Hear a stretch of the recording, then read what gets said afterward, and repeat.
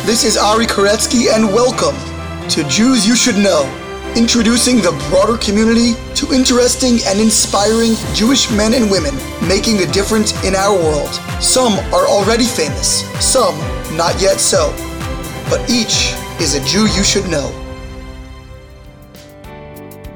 And we are back, finally returning to our Israel podcast tour series, and in particular our business series, and even more specifically, our Women in Business series. This week featuring Rachel Moore, a wonderful woman who has done so much to build the land of Israel, and in particular, what's known as the periphery, Judea and Samaria, Yehuda v'Shomron, known around the world as the West Bank, and really the heartland of ancient Israel.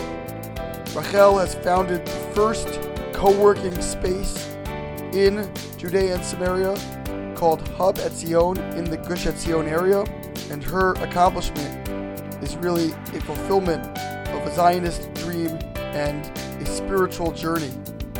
Once again, I remind our listeners that we are available on iTunes/Apple Podcasts, Google Podcasts, SoundCloud, Spotify, Overcast, Stitcher, and just about every conceivable podcast platform. You can also stream us live at JewsYouShouldKnow.com. Please continue to spread the word. Leave us a rating and a comment, especially on Apple, but on any of these platforms, and help us continue to grow. And now, without further ado, to Yehuda v'Shomron, beautiful ancient hills of Gush Etzion, to our conversation with Rachel Moore. We are here in Hub Etzion, a startup hub incubator. I guess we'll learn about it shortly, in the heartland of the Holy Land, in the Gush Etzion district. Absolutely breathtaking views all around us, natural beauty, picturesque, really like I'm sitting in a postcard over here. And I'm sitting with Rachel Moore. How are you, Rachel? I am great. Thank you very much. Fantastic. Well, thank you so much for joining us. Tell us a little bit about your story, your upbringing, how you ended up here at Hub Etzion. Okay, sure. I actually grew up an actively conservative Jew, didn't know anything about Orthodoxy or anyone who was Orthodox. Where was that? In Connecticut, oh, wow. In Fairfield County, Connecticut. Sure. And I was very involved in USY, and my parents sent me to Camp Ramah, and my parents actually became much more interested and involved in their Judaism in Connecticut. I think moving from Boston to a place that didn't have a lot of Jews made them wake up to their own Jewish identity a little bit. But I grew up in Connecticut. My parents moved back to the Boston area. For them, it was a move back. Where to? To Newton, Massachusetts. Newton, as they go, yeah. Yes, to Newton when I was 16, which was a very difficult time in my life to move. Didn't really want to start over, especially coming from a small town. Newton North, Newton South? Newton North. There we go. Graduate of Newton Impressed? North. Yes. There we go. Although it's not, I'm not a huge fan, maybe because I got there so late in the game, but there was a brand new program called USY High with the Alexander Moss High School in Israel, had a conservative movement 2-month program, and that was a way for me to sort of get out of this new place where I didn't know people. I came to Israel for 2 months, absolutely, completely and totally fell in love, and was sure that this was where I needed to end up, and just had to figure out how. And this was as like an 11th grader, 12th grader? I was in 12th grade. It was the beginning of like the end of 12th grade. And I came home and told my parents I'm not going to college. I'm going on Nativ, also the conservative movement. Yep. I'm going to go back to Israel for a year. And they said, no way, you're going to become religious. You're going to want to live there. And I said, you don't know me at all. And they definitely got the last laugh, although I'm not so sure that they're thrilled about that. And I decided to come back for the year. What year was this? This was, you want me to tell everyone how old I am? Sure, if you'd like. Okay, it was actually 1991. It was the year of the Gulf War. Yeah. It was a very intense experience. Time, yes. My parents insisted I come home during the war and booked me a ticket back to Israel before the war ended. My flight was actually right as the war had ended, but they couldn't stand listening to me complain anymore. All the scuds and everything.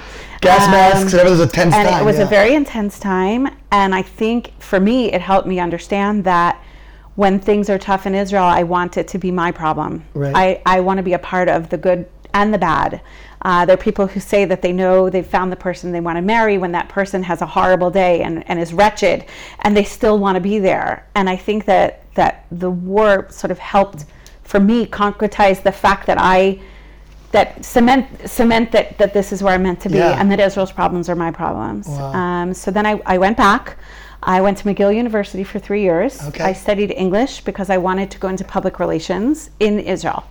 Was there a lot of anti-Semitism there or anti-Israel sentiment? There was a lot of really amazing Zionist stuff going on and a lot of really crazy anti-Israel stuff going on. Yeah. I was there in a very interesting time with a really amazing group of activists where we had a lot of incredible experiences that also helped my aliyah and informed who I became as a Zionist. I was there with Hillel Neuer, who's like this rock star for UN Watch now, and Howard Lehman, who went on to run Erwin Kotler's office as, the justice minister in the Canadian government, and then was working for the Montreal mayor also, is really doing incredible stuff. The people that were there were inspiring. We got into a lot of very interesting conversations. I ended up speaking for camera, even as a student activist then.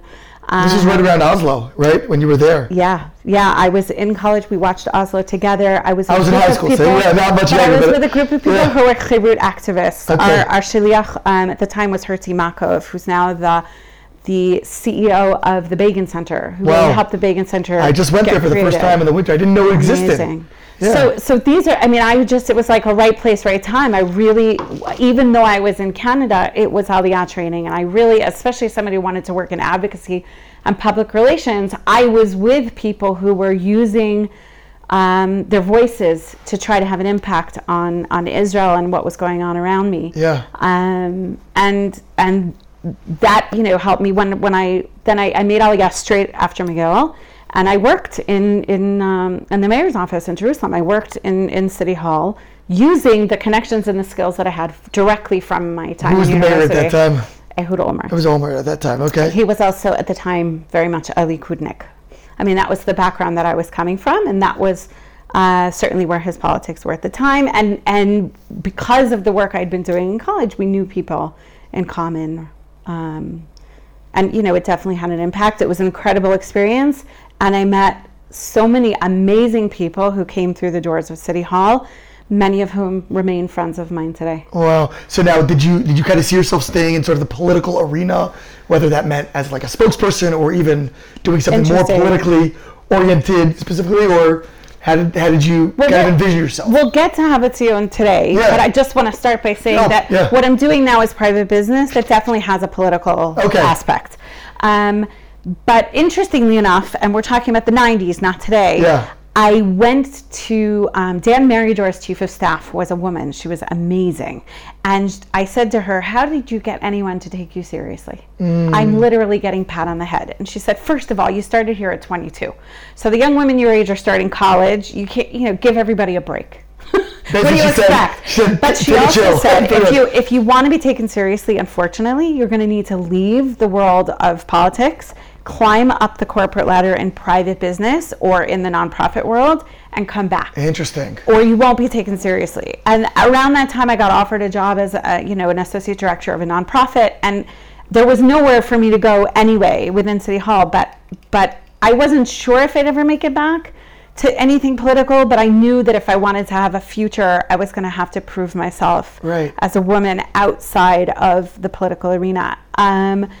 So many things happened after that, including the unfolding of Olmert's life, to cause me to not have any interest in going back to anything political. Kind of got soiled on that. However, there were so many life lessons that I learned being in this incredible opportunity at a young age, and one of them was how much private business owners were having an impact, because they were the ones funding political campaigns, and they were the ones giving donations, and they were the ones deciding where to build their business.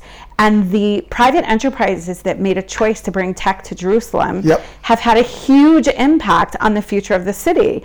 And that's private enterprise. And as much as the mayor may have an influence on them, that's not the decision of the politicians. At the end of the day, the people who are successful in business have a lot to say over what happens politically.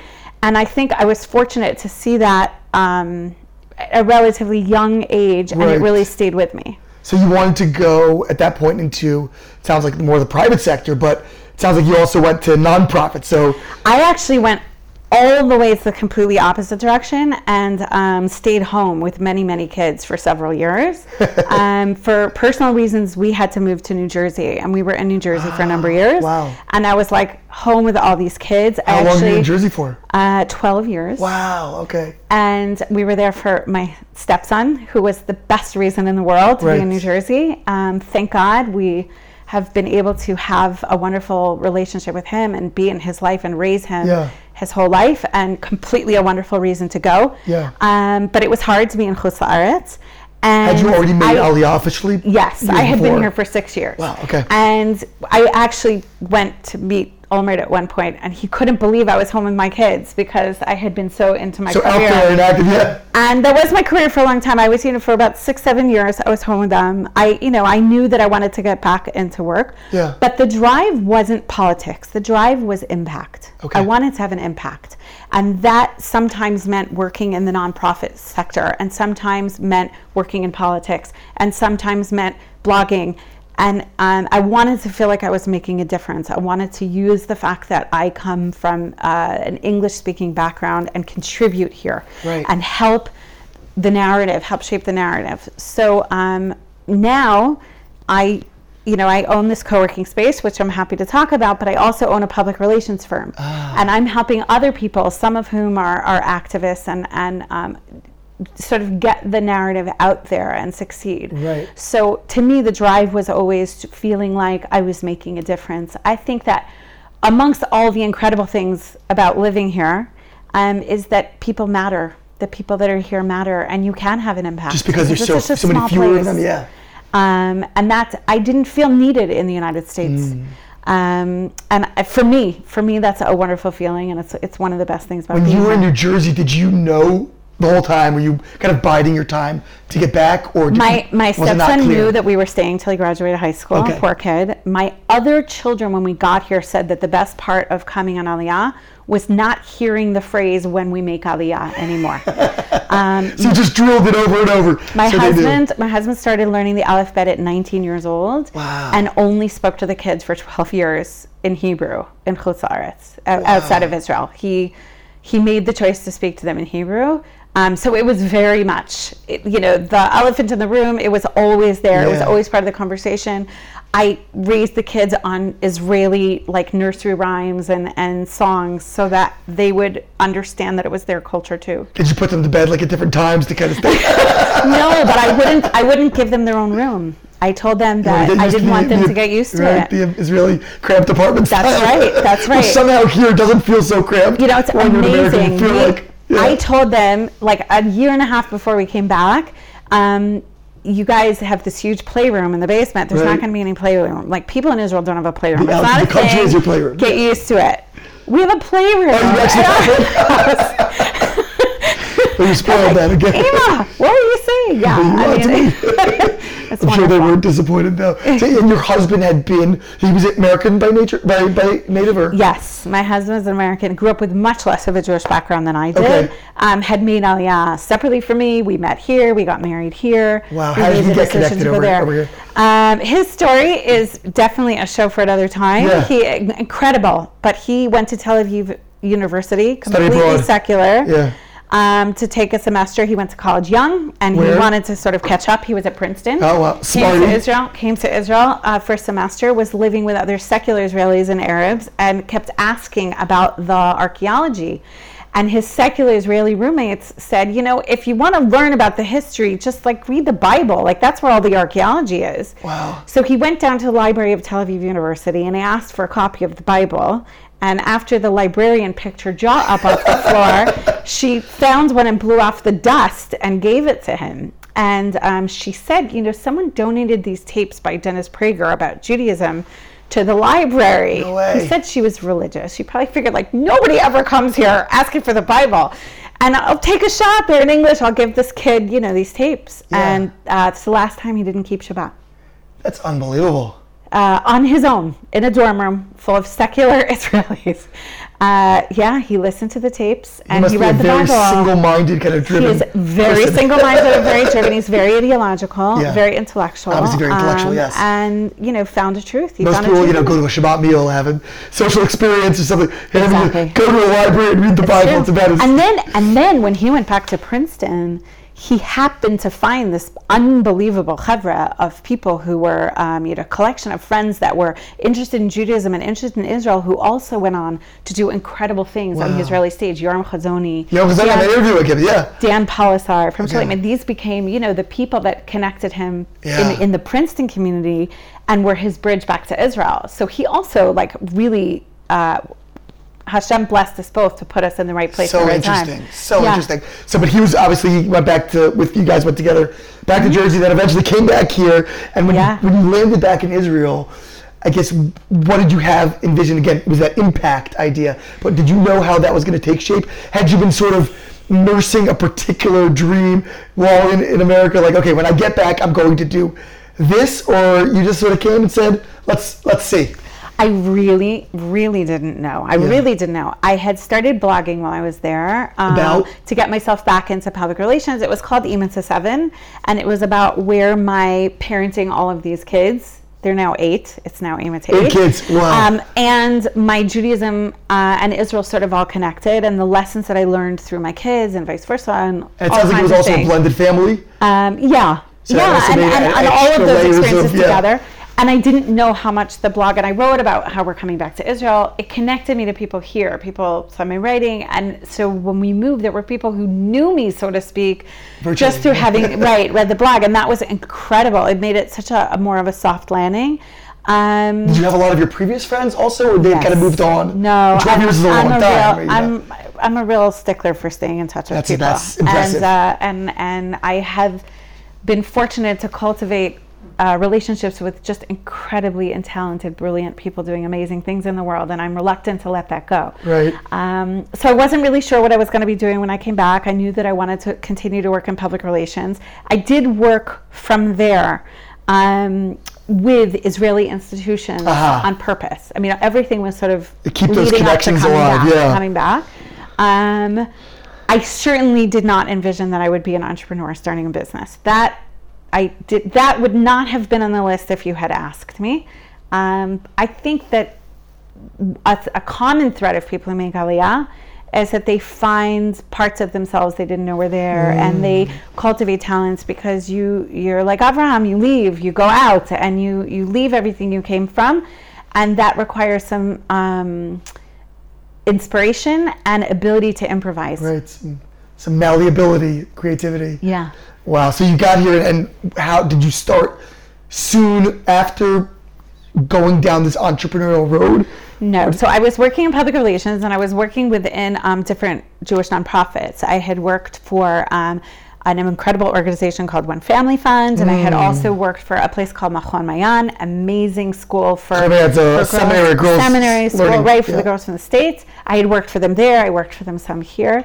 A great team of people in both places. And I saw that co-working spaces were taking off. I had seen in Jerusalem, and I was concerned for Gush Etzion for two reasons. One, the tech ecosystem is the single wealthiest, most important natural resource that the country has, our brains. And it's only being mined and grown and cultivated in one part of the country. Yeah. And this is not good for everywhere else. And the country has very much started putting money into co-working spaces out of recognition of the same demographic problem over the last couple of years. But WeWork itself is a Jew, right? That's right. So I saw that there was this issue combined with the fact that Gush Etzion remained a bedroom community. Okay. And that we talk, again, the narrative, we talk and talk and talk about permanence and normalization and staying where we are, but without any commercial roots, without keeping businesses local.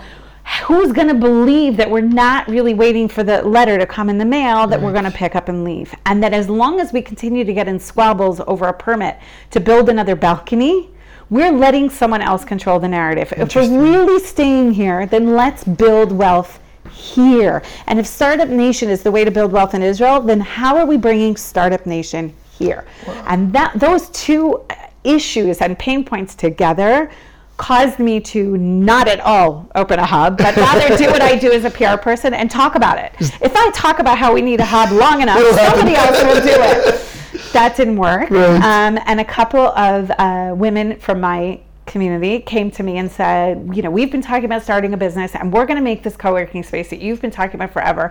Do it with us. And I said, that is great. I have a PR business, my own consulting practice, and I'm happy to do this on the side. Everybody in Israel does something on the side. Were they asking you to join, to help them found the place, or did they ask you to go in with them to an office and be one of the people? No, in the to office? Help them create the business. Because I had been doing the most sort of research on what was out there and talking to people and had made connections about it. But I certainly didn't anticipate that I would be running it. God had other plans. One of the people left. I don't know that it's forever, but she really had her heart set on creating an accelerator. Right. We're not an incubator at the moment. We're not actually an accelerator at the moment. It's just a shared workspace. And we would like that to eventually be absorbed back into the business model. And when that happens, I really hope that she'll be the one to do it. Yeah. I think she's the right person and very talented. And my other business partner, who was really day-to-day running the business, unfortunately got sick. Nice. So then we had to decide whether to continue. I have a board, we have investors, to continue the business without her day-to-day running it. Right. But it kind of meant I had to take the steering wheel and drive the car while I learned to drive. Wow. So it was, it's a challenge. And thank God, we're here, and it's a fantastic community of people. We are here because of them as much as anything else. When we started, people said, what's co-working? Right. WeWork in Tel Aviv was opening. It hadn't opened. And now there's office space that is springing up all around us. We are going into our third year. Oh, it's so new. Fourth year, new. And we are the only co-working space operating in Judea and Samaria. So tell me a little bit about, because you mentioned this Gush Etzion in general. Tell me a little bit about why you're so passionate about this area and what draws you here. And I see the smile. The listeners can't see the smile. Right. But what about this particular area, and why was it so important for you to create those roots here? That's a hard question for me to answer. I am so in love with Judea, with this area. I love the climate. I love the people. I love the culture. I love the fact that I am close enough to Jerusalem to take advantage of the culture and the Torah and everything that's there. Every Torah giant in the world wants to come to Jerusalem at some point in their life. But then you also have a playroom. And I'm right here, but I have a playroom. Exactly. And amazing educational opportunities. The quality of life here is so high, and there's a balance within the settler community that I find to be an important challenge. It's easy to let the ideology of being a settler become your religion, and your mitzvot to become your culture if you're not careful. Yes. And I didn't want that to happen. And I live in a place that is truly, truly Torah and mitzvah based.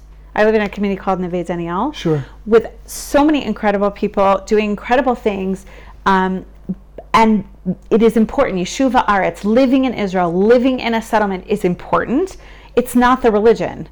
And so it was important to me to not, my brother said, you have to go to the West Bank. And I looked at him and I said, Dafka, the West Bank. Now, I don't think he knows the word Dafka, right? But on purpose, yes, we are going out of our way to go to what's considered the West Bank. It's an ideological move. You already said, my husband is very driven and ideological. Right. That was a choice.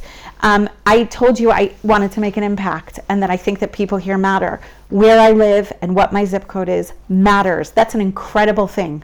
This, the need for pioneers and people to settle here still matters. Having said that, I, in a lot of ways, get to have my cake and eat it too. I'm in an incredible place that's so close to everything. Right. And that was important to me too. So the people here, the education here, the proximity to Yerushalayim, the historical roots in this area, all of it together. I'm very, very in love with the place I live. I live in the hills of Yehuda, and the 8th child that I referenced was born here, and we named him Yehuda. Wow. So it's very, very personal to me. Anyone who works in this co-working space will tell you I'm very passionate about it. That it is just a workspace, meaning it's an office and it's professional and it's a place to go to know that you have solid, reliable Wi-Fi and printing and good networking and the things that you need to work, but that it's also ideological. Right. And that it matters to me that people succeed in Gush Etzion, that they help Gush Etzion grow, and that they feel compelled to stay here. I want the next generation. The people who came to Efrat from the United States are incredible. And their kids who want a successful career to make a good living in computers feel very compelled to live in Tel Aviv. And I don't want them to. I want them to feel like they can come back to where their parents moved and settled and build the next generation of incredible startups out here. So that's part of the impact that we're trying to have. Wow. So taking back now, you started this together with these partners. You started up this hub. What was kind of the vision for the hub? Was it, I mean, there's I guess different levels of integration that can exist within a co-working space. You can have, from anything from just people happen to be in proximity of one another to a lot of interaction and engagement and cross-pollination. And what was sort of your dream for that, and how has that developed? First of all, we hoped that it would inspire more offices and companies to be out here that can't fit in the hub. Okay. And that's starting to happen. Why would that happen as a result of the hub? Because if somebody starts something as a small project and then it grows larger, then they need more space, right? Or if people start to come out here for business meetings and there are companies out here and they perceive it as a place that has commercial activity, then maybe that's a place where they'll build office space as well. When we had a waiting list for closed offices, that's when developers started waking up to the fact that they should build office space, meaning they realized that there are business owners out here who would keep their businesses local if they had the option. That was a proof of concept idea. They needed to see that. So that's a very, very good thing. We have a really big mix here, but the vision was always, like I said, to cultivate more startups. We had a pitch night with 21 applicants, and a whole panel of judges for startups out here. Amazing. We hope to have more. We're starting a chapter of She Codes where girls 7th through 12th grade can be learning in a self-directed way coding on computers. I want to have an evening where the tech industry speaks to the high school yeshiva kids who are out here about careers for people who come from an English-speaking home and all the advantages that bring in the tech sector and the things that they could be working in out here. We have someone working on training people out here to work with startups because he can take advantage of how many Anglos are here. So cultivating the tech sector is definitely a part of the vision. Having said that, we have a lot of people here who do a wide variety of things. It's a balance. I made a choice. We were offered larger space. I didn't want 1,200 meters. I'm sorry, I don't know what it is in feet. Neither do I. That's okay. I didn't want a couple of floors in an office building. I wanted to stay small. I wanted it to be community. I actually wanted to keep as much open space as possible. Yeah. We've closed off offices because, again, there's a need. There's a market need, and we always have to balance what the market need is with our vision. But there's a balance. People who are professionals and trying to grow their own business want to be left alone to work. And if you come in here very often, it's quite quiet. This is not a large co-working space with people with their baseball hats on backwards and beer on tap. That's not who lives in Gush Etzion. Right. If you come in the winter, we have really good kind of Silicon Valley culture. If you come in the winter, you're very likely to find a Talmudic scholar or two and hot soup. That's more our speed. It mixed in with the startup culture because that's who's here. But we have given home to international business people who come and stay in Gush Etzion and need a place to work. We have been the breakout session and brainstorming place for businesses in Jerusalem who want to kind of get out. They want to get out of a space and sort of come here. We've had 4 visits from 3 Knesset members in 2 years, and none of them are right-wing Knesset members. Interesting. And they're here because of the anti-BDS, high-tech, outside of Tel Aviv conversations. They're not here because of borders, and that's a part of what we're trying to do. We are a part of the we are hooked into the national conversation of co-working, of hubs, of growing tech in what they call the periphery here, right. meaning outside of the center of the country. What's being done, what works, what should be done, so that first of all, it means that we can have an influence on that, both and bring that value to the people who work here. But it also is a part of that normalization. We're just one of the people at the table, and because right. we were early, we came in early. We've been at the table since the beginning. Is there some kind of a coalition or alliance of these groups or these spaces? At this point, it's very, very informal. Yeah. I hope you'll come back and talk to me in another 2 years, and we'll talk about how that's very formal. Yeah. We're not WeWork, and we don't try to be WeWork. Right. And I'm very fortunate to have had an initial conversation with Michael Eisenberg from WeWork. Michael, sure. I know him from way back from those days in the 90s, and that was extremely helpful, sort of helping figure out what's a suburban hub in Israel? How is that not a WeWork? How does that work? Where do we provide value that's different than WeWork? Was extremely helpful, and I think it's part of the reason we were able to get off the ground as early as we did. And he's a huge supporter of the Gush. So area, absolutely. And what that means, what a suburban hub should be, I have lots of people starting hubs or have started hubs who come here from all over the country. They want to see what we've done. They've asked me about the business model. And so we need to, one of the things we do need to look to WeWork about is that they offer huge value that you can book a room in New York or in Paris if you're a WeWork member in Tel Aviv. So we're not going to be there as small suburban hubs, but we can do that within Israel. And it's very important to know that if you're a startup here and you need to meet an investor in Haifa, that I can make sure you're set up and you have a place to go. So maybe kind of an alliance, as you said, formalized of the smaller hubs among each other. Another thing I really want to do is there's so many incredible international business people who come through here looking to work with startups. PR firms and finance people and invest, all different kinds of people. If they could somehow alert an entire network of hubs that they're coming and book, meetings and speaking engagements in 12 places instead of one easily, again, it's a win-win. We're bringing value to everybody. Wow. And it's still community building. Right. Again, going back to the impact, it's building community, it's doing it in a for-profit way, but it's. So is this something you're pushing for in terms of, connecting with all these different smaller hub developers and trying to get them all on the same page because everyone has to buy in. Yes, very much so, actively. And I have been for a couple of years. And that's, part of the bringing the MKs out and sort of being involved in what's going on nationally so that we will know what's going on and we can be a part of that initiative. Right. So what are some of the businesses that are nested here currently?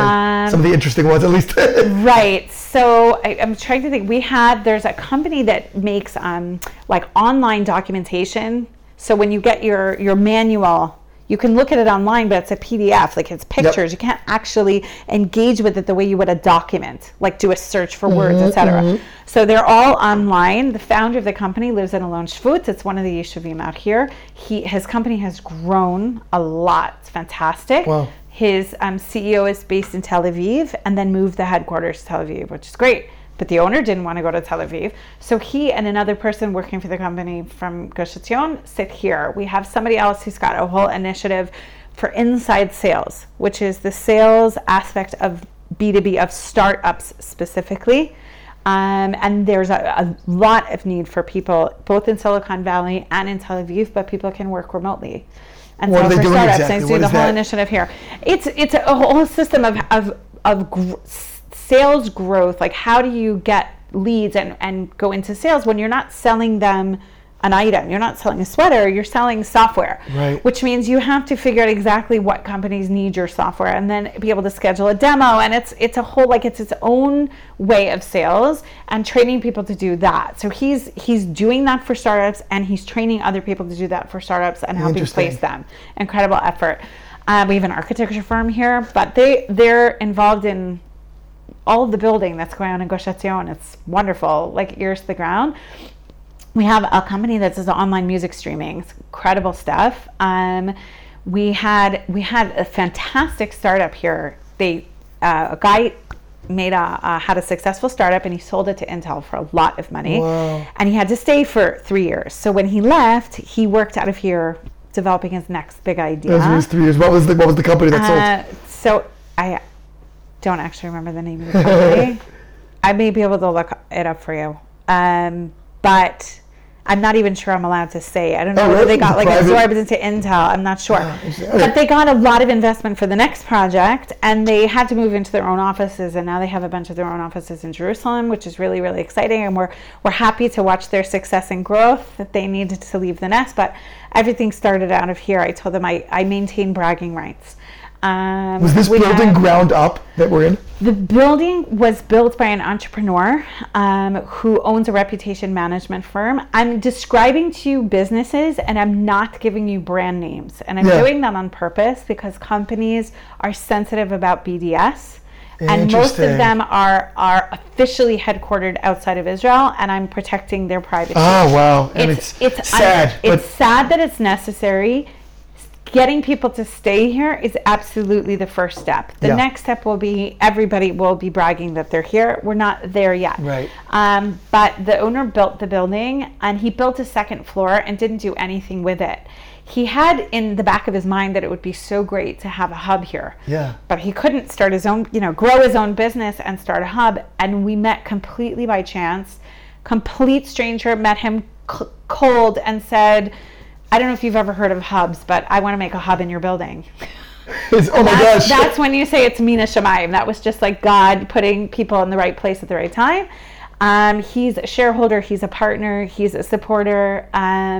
It's a pleasure to work with him. It's a pleasure to have him as a landlord because he's invested in the vision. It's good for him to have talented tech people in the building where his tech company is. It's good for him to be in a place where more people want to be around that scene and that energy. It's great for us to have his IT team on hand. They're there to help you guys. Both companies have welcomed groups. So it's been wonderful to be here together. We're hoping to see a lot more businesses, build up around us in this area.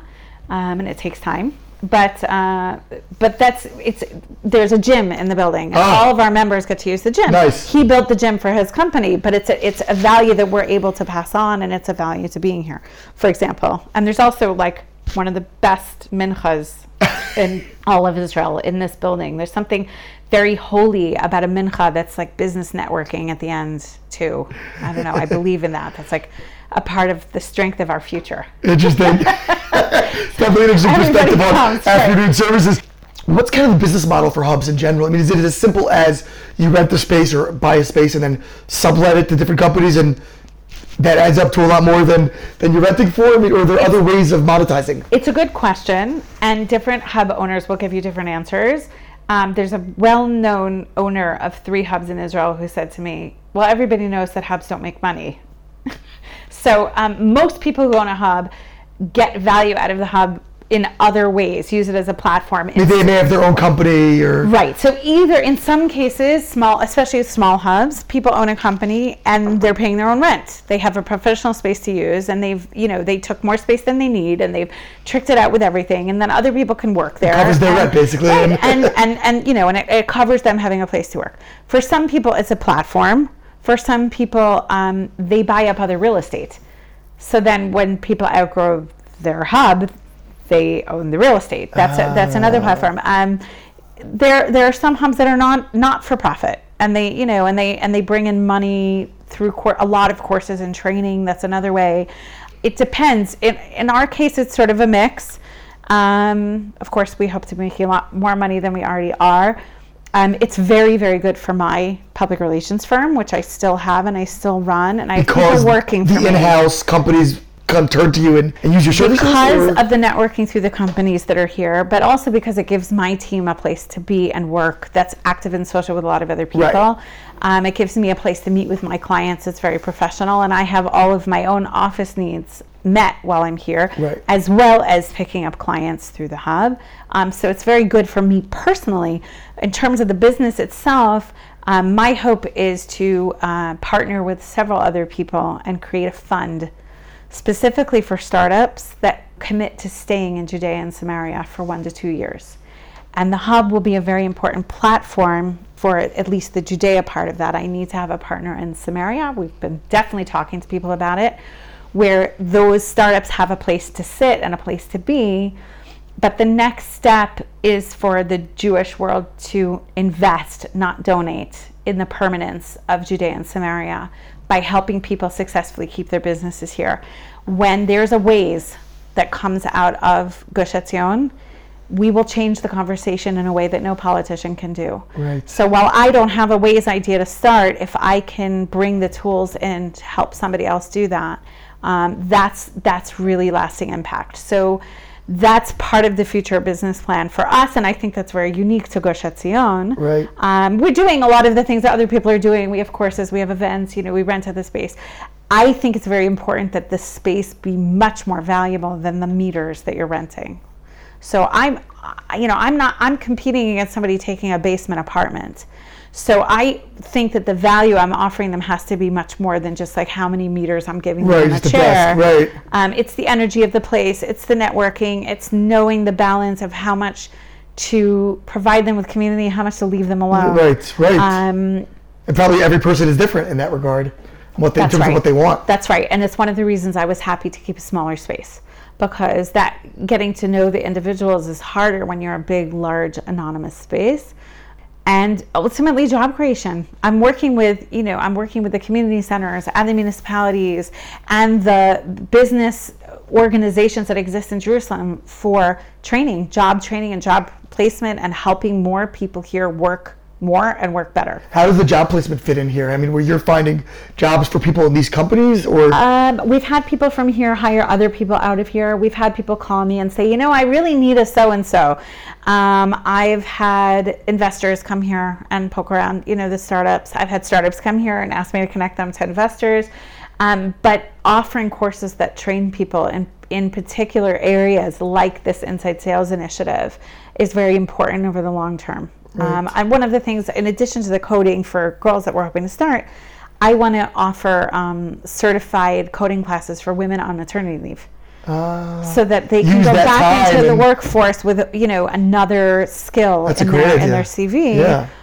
They're sitting in bed and get a code. No, seriously, it's use that time. Again, if we're in a place that's respectful of the fact that they're religious and it respects their modesty while allows them to be with their infants, during that time, it's a win-win, and we're trying to help people find exciting opportunities. Sign me up for my next maternity leave. That sounds good. Another thing I want to add is that the world of hubs is the world of startups, and the world of hubs and startups is Israeli and male. And I am not Israeli and I am not male. And I have to say, in contrast to politics in the 90s, I am treated. I'm a settler. Well. Yeah. I'm religious. I'm female. I come from outside of Israel. I am treated with such unbelievable respect. That's amazing. And taken very, very seriously. And I had a lot of really important meetings and just pleasantly surprised every step of the way. That's because I was going to ask you how that's changed since your early experiences. I have to be quite Israeli. I have to read a lot of Hebrew. I have to go to a lot of meetings in Hebrew. I've had to up my game in sort of understanding not the political rhetoric, but the actual guts of political, workings of logistics and infrastructure and country, and in order to do what I'm doing. If I want to partner with the country, then those are things that and with my community, those are things I have to do. And that's challenging. I've had to sort of become more Israeli. I definitely have to be assertive. But it's been wonderful. It's been wonderful, a little surprising, but wonderful. How much I'm just, one of the guys in that respect. Yeah. I'm curious, you mentioned earlier about building, you adding a balcony and all that, it could be a UN resolution when, some random family puts a, balcony on. How does it work in terms of business? Is it similar in terms of development? I mean, I'm looking around out the window here, there's tons of empty space, beautiful, not necessarily that needs to be filled, but it could be. And how does that work in terms of the regulations and in terms of the permitting and government and politics and international geopolitical and all the crazy stuff that we hear about? You talk about wanting to drive business growth. Is that a smooth process in this area? It's not smooth, okay. And it's complicated. And the perception is that Bibi's this, super right-wing guy, and the Israeli government is so crazy right-wing. And it's definitely much more gray than that. It's complicated. And on the one hand, there's this feeling that Gush Etzion is part of the consensus. That's this word that they use. Like, it's always going to be part of Israel. Right. And to me, that's a cop-out. Like, I don't want to just be considered an exception to the rule. I believe in the permanence of Judea and Samaria. So to me, that's not terribly relevant. But I'll give you one example, and you may decide to edit it all out. We'll see. But one example is that the economic minister is a big fan of industrial parks. My hub sits in an industrial park. Okay. And he really wants to get more national money into the development of more businesses being able to be in industrial parks around the country. So you would think that that's a great thing. Yeah. However, as a national agenda, he feels very strongly that those industrial parks need to have factories and production and not tech. And that tech can be anywhere, and you can put it in a shopping center. Right. Okay. Why? Because he's interested in the cultivation and creation of jobs for people who aren't in tech. Again, when you have one resource in the country and it's all concentrated in one place, there's a demographic issue of needing to build up the economy in other ways. That's true. This has become a high-tech economy. So he wants to encourage manufacturing, so we don't have to import everything. That makes sense on a national level. The problem is he's looking at creating jobs for Israelis. Because of where I live, if you put a factory out here, you're not creating jobs for Israelis. You're creating jobs for our cousins who live next door, because that's who works in factories locally. It's not that I begrudge them jobs, but if you want to create jobs for the people living in Gush Etzion, you have to cultivate tech in our industrial park, dafka, not factories. And that makes our demographics different. So trying to get the attention of the national government to understand that the allocation of resources, that where we put money needs to be different to address that here, is something that I am working on alongside my politicians as a partner to try to deal with. Another example, the EGED, the National Bus System, has an office out here, but not a bus stop. And the reason we don't have a bus stop is because where bus stops go is a decision of the Ministry of Transportation.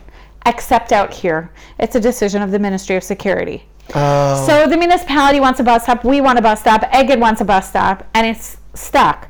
So the politicians are doing their thing, and I'm coming in as private business from the outside and saying there's an economic drive, there's an economic advantage for you to be supporting these businesses and to get through the politics and cut through the red tape and put it. But a bus stop, I mean, if you can imagine, I've got people running international companies with unbelievable amounts of annual GDP, bringing the money into here, and I get stuck on things like a bus stop. And on the one hand, it can be very frustrating, and on the other, you can see I keep a positive attitude. Yeah. That's where we're making an impact. That's where the private industry is pushing in a way that politics can't do alone, and making a difference. We're making a difference. We put the industrial park on Waze. We're here. We put it on the map because private business needs to do that. So it is different. It is different than having a business in other parts of the country. I spoke to somebody about giving us faster internet, one of the suppliers, and they had one sales guy, and they asked him to come, and he said, I'm not sure I'm going to drive out there. Is that safe? And I said, that's no problem. I have 3 other vendors who want my business who are coming the same day. By all means, cancel.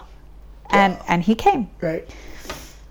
Because at the end of the day, the money is what's going to drive the decisions. He came, and he was completely stunned about thought he was going to drive into some war zone or something. Right. So that's where the change comes. Wow. Yeah.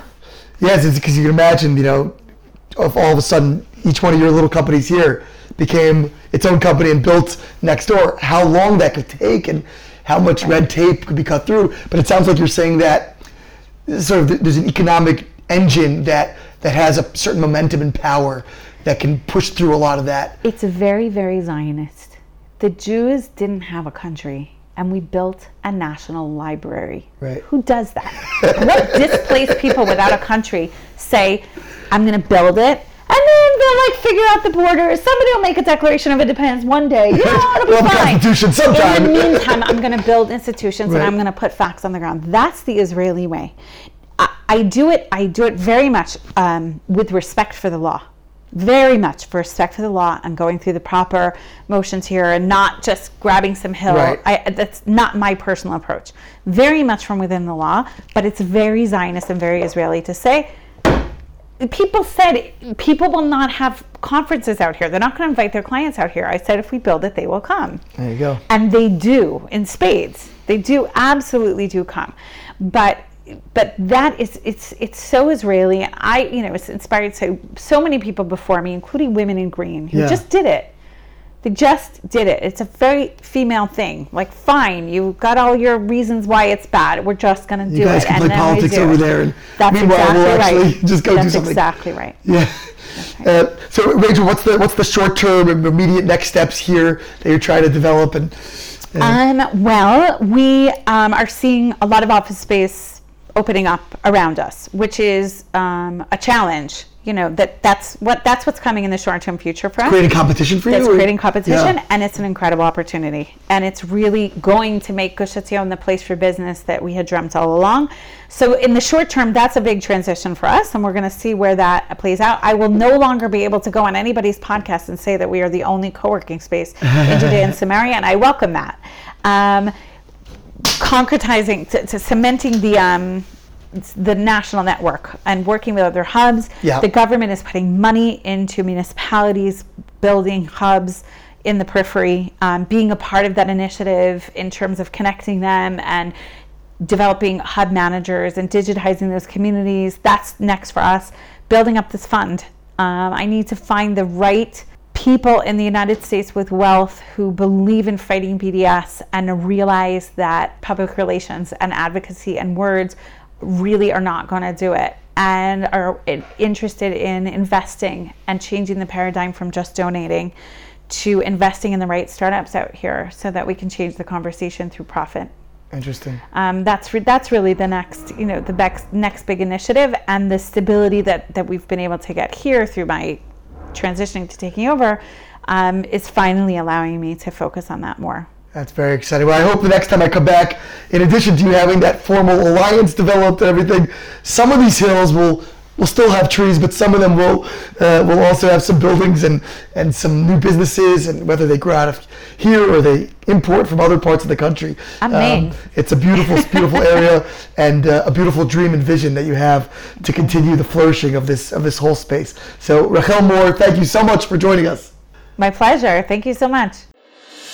This has been Ari Koretsky on Jews You Should Know. Please visit us at JewsYouShouldKnow.com and subscribe at iTunes, Stitcher, or wherever you consume podcasts. Find us on social media at Jews You Should Know. If you'd like to become a supporter of this podcast, we would greatly appreciate that, and you can do so by visiting patreon.com. That's patreon.com/JewsYouShouldKnow. Finally, if you have enjoyed this podcast, please leave us a review so that we can continue to grow and introduce many more people to Jews You Should Know.